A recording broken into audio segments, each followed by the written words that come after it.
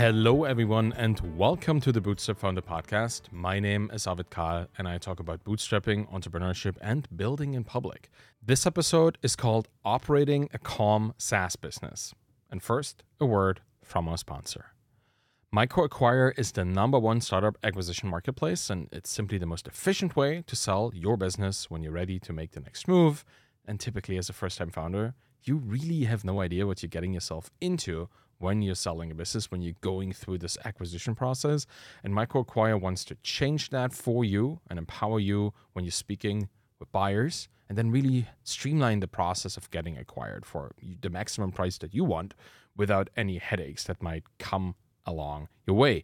The process is complicated, and if you don't know what you're doing, then usually there's going to be an issue. But not with MicroAcquire. And to date, they've helped hundreds of startups successfully get acquired. They have facilitated hundreds of millions in closed deal volume. So if you think about selling your business, you want to check out MicroAcquire. Go to microacquire.com to learn more. And now, let's get started. For most founders, running a business is juggling hot coals while riding on a unicycle. It's a stressful occupation, and it requires constant vigilance, and it offers barely any downtime to recover or relax. But it doesn't have to be that way. Let's talk about work, calm work today. The history of work is many things. It's complicated, full of oppression and revolution and automation, and then returning to artisanal values. There's a lot there, but it certainly doesn't end in the 40-hour workweek or its entrepreneurial cousin, the 24/7 workday, where every waking moment is spent thinking about and working on the business. Many historians claim that there was a time before work was a job, before it consumed our lives. It used to be an expression of achievement, they say, the counterpoint to leisure. And then also to many, a punishment and a burden. In our current economic reality, it's all of the latter, all the burden, and very little of the former, the expression. The world is full of insecurity and ruthless competition, and yet it is also a path to wealth creation and self-actualization to build a business. Phew, that's a lot of pressure on a single word, work. And pressure is a commonly felt problem in entrepreneurship. The more stress and anxiety we feel about our business, the less calm we become, and as a consequence, so do our companies. Justin Jackson, who I really admire, has been working on building a calm SaaS business with Transistor FM. As an experienced founder, he has understood that a company can only run calmly when the people working on it are cared for. So he asks himself how he can create a calm system for people to work in, and his answer is prioritizing the quality of life in his business. No matter if it's the life of the founder or of the employees, people will feel stress if they're overburdened or underpaid or unhealthy and not enjoying their work. Any process and choice made to eliminate any of these stressors will benefit the calmness of the business. The first step towards this is actually turning this into a success metric. While it's incredibly hard to measure accurately, calm companies can implement a regular internal survey or self-reflection if you're a solopreneur. The idea is that what gets measured gets optimized. So if you only look at MRR figures and conversion numbers, you risk ignoring these important mental health considerations. So let's take a look at how you can improve the quality of life for the people operating in and on your business. The most stressful times in my own SaaS business were the days when something happened that I wasn't adequately prepared for. Notice how I said not adequately prepared for, not surprised by it. Surprises are something else. If they happen, well, you just have to deal with them. That's where founder ingenuity comes in, and it's where we shine the most as entrepreneurs. But those days back then that I experienced, where I had something that I'd done before, maybe once or twice, but not enough to do it habitually, those are the days where stress creeps into our day-to-day operations. How do I exactly log into that one virtual machine that I haven't touched for half a year? Or what kind of file does my tax advisor expect again? Haven't done that for a couple months. These little moments of uncertainty are where stress finds its nourishing source within you. And fortunately, there is an antidote to that. It's what I call repetition-validated after-the-fact documentation. The process of writing down your process the moment you've done the same process twice. With anything worth getting right every time, the second time is usually when you understand the typical steps and where you deviate from them when you execute the thing. So that's a great opportunity to then implement a standard operating procedure at precisely that moment. And having a catalog of these SOPs, these procedures, calms down any business significantly. It's what journaling does for the mind, but apply to your business. The moment you write down things that matter, your brain, and the collective brain of those who run the company, relaxes, knowing that the knowledge is located in a secure external location and they don't have to hold it in all the time. For critical steps, like safely deploying your production system or restoring a backup from a remote system, you should document the process as you're doing it the first time. And in my business, I always have a Notion document open with an SOP template ready to go. And that way, when I notice that I'm going through an important process for the first time or something that's not as important for the second time, and I usually only notice that mid-process, I can backtrack to my first step and then catch up documenting while I write down steps as I do them. And at the end of the process, I have a clear log of my activities that I can repeatedly use whenever the task needs to be repeated. And SOPs like this, they go beyond repetition. They are the prerequisite for optimization and potential automation.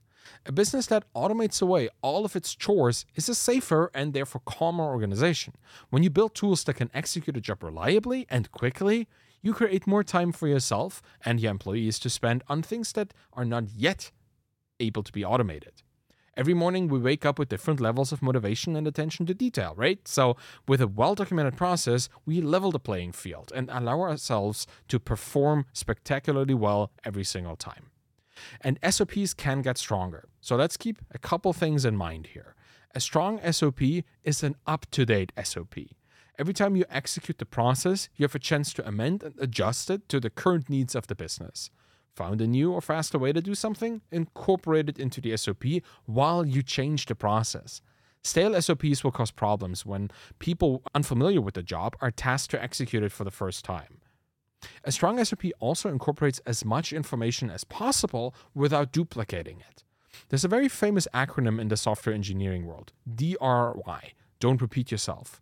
It's a handy principle when it comes to coding. If you have only one source of truth for code, one location for each function, you don't need to change it in 20 different places when you want to update your code. And the same goes for documentation. If you want to reference another process or things like usernames and passwords, link to another SOP or to a password vault somewhere.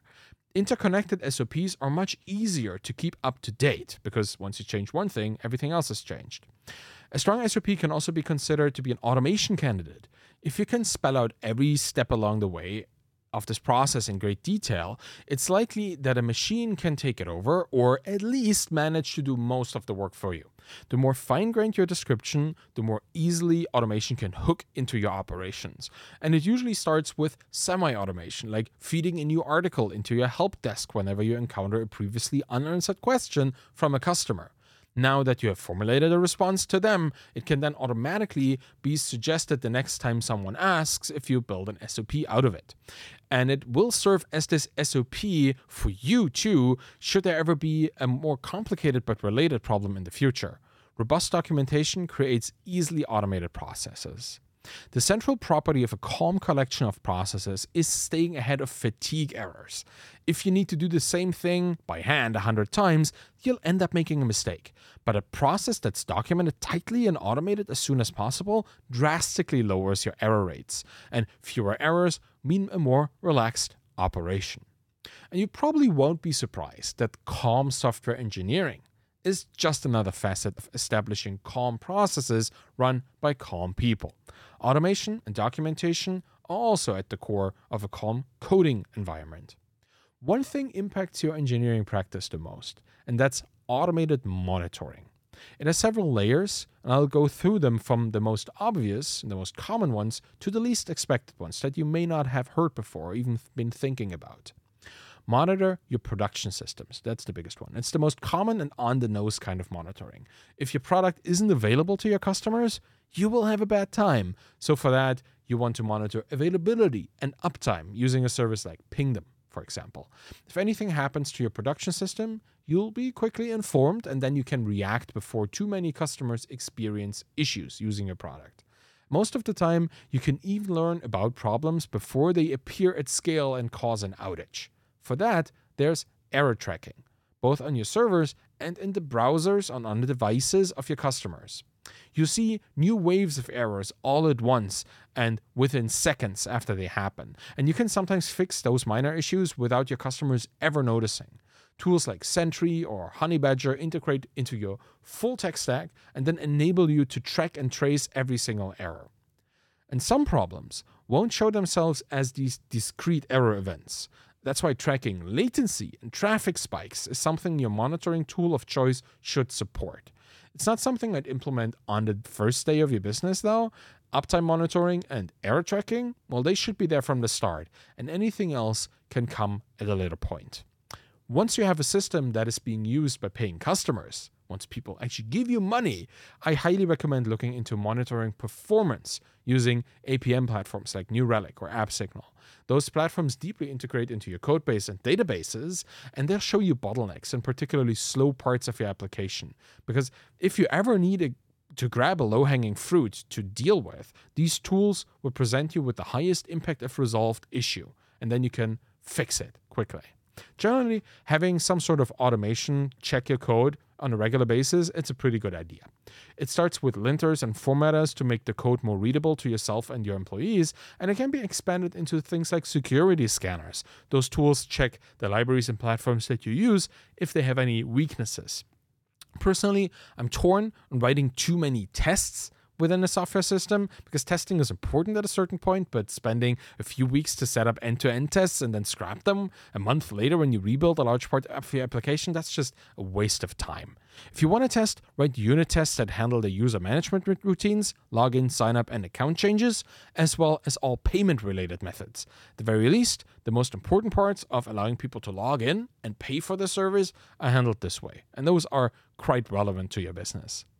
The next part is monitoring your development and deployment process. If you have tests, linters, and security scanners, you should run them every time you build and deploy a new version of your app. Best run them before the deployment. Of course, testing in production is a risky choice and it's never the calm one. Setting up a staging system to catch surprise issues like this is a good idea. What will make the deployment process a calm one is a combination of insights and optionality.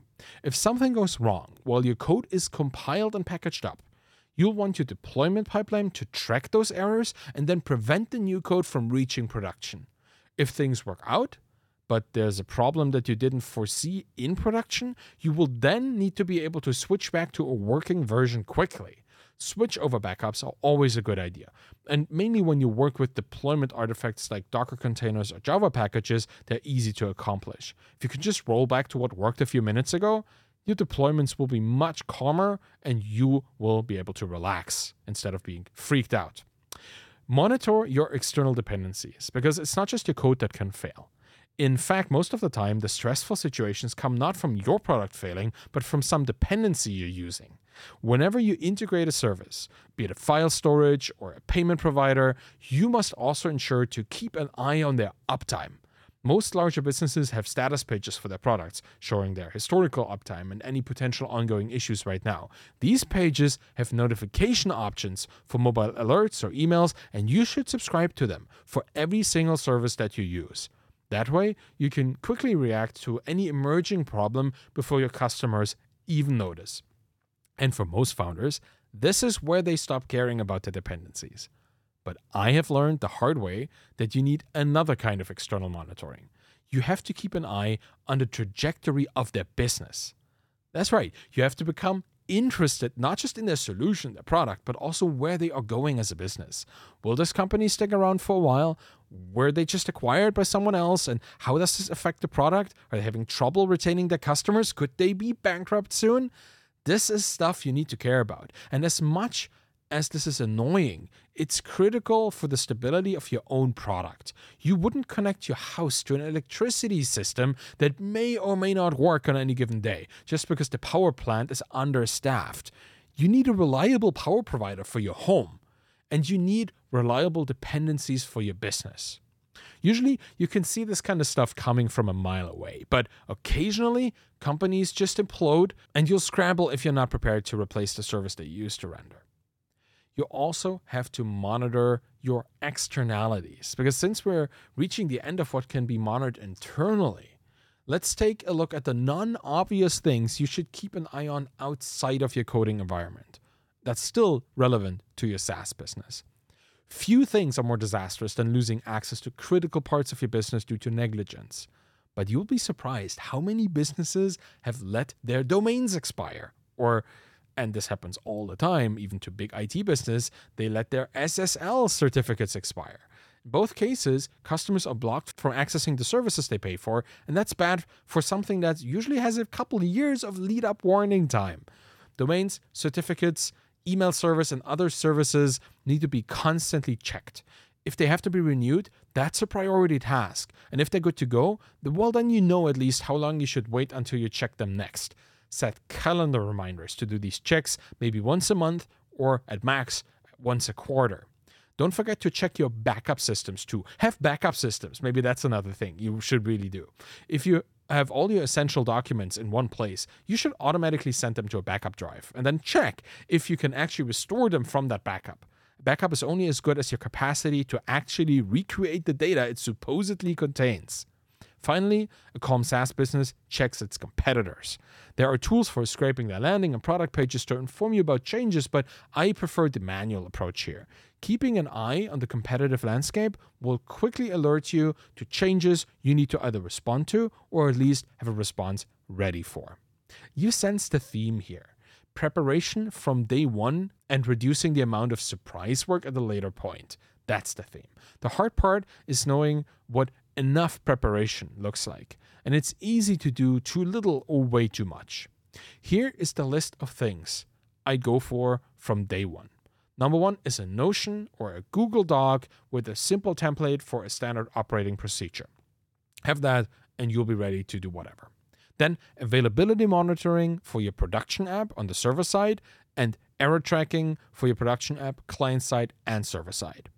Then finally, subscribe to all outage alerts for all major dependencies the moment you integrate them into your system. Anything else can wait until you feel the need for it, but don't ignore those other kinds of monitoring either. Try to establish them within a few months of having paying customers, because the moment people put trust in your business by opening their wallets, you owe them a serious long-term approach to operating your business. Calmness thrives where founders prepare by establishing well-documented process and then monitoring the business's operation, the implementation of that process, and taking a look at the market at large, calmly. And that's it for today. Thank you for listening to the Bootstrap Founder podcast.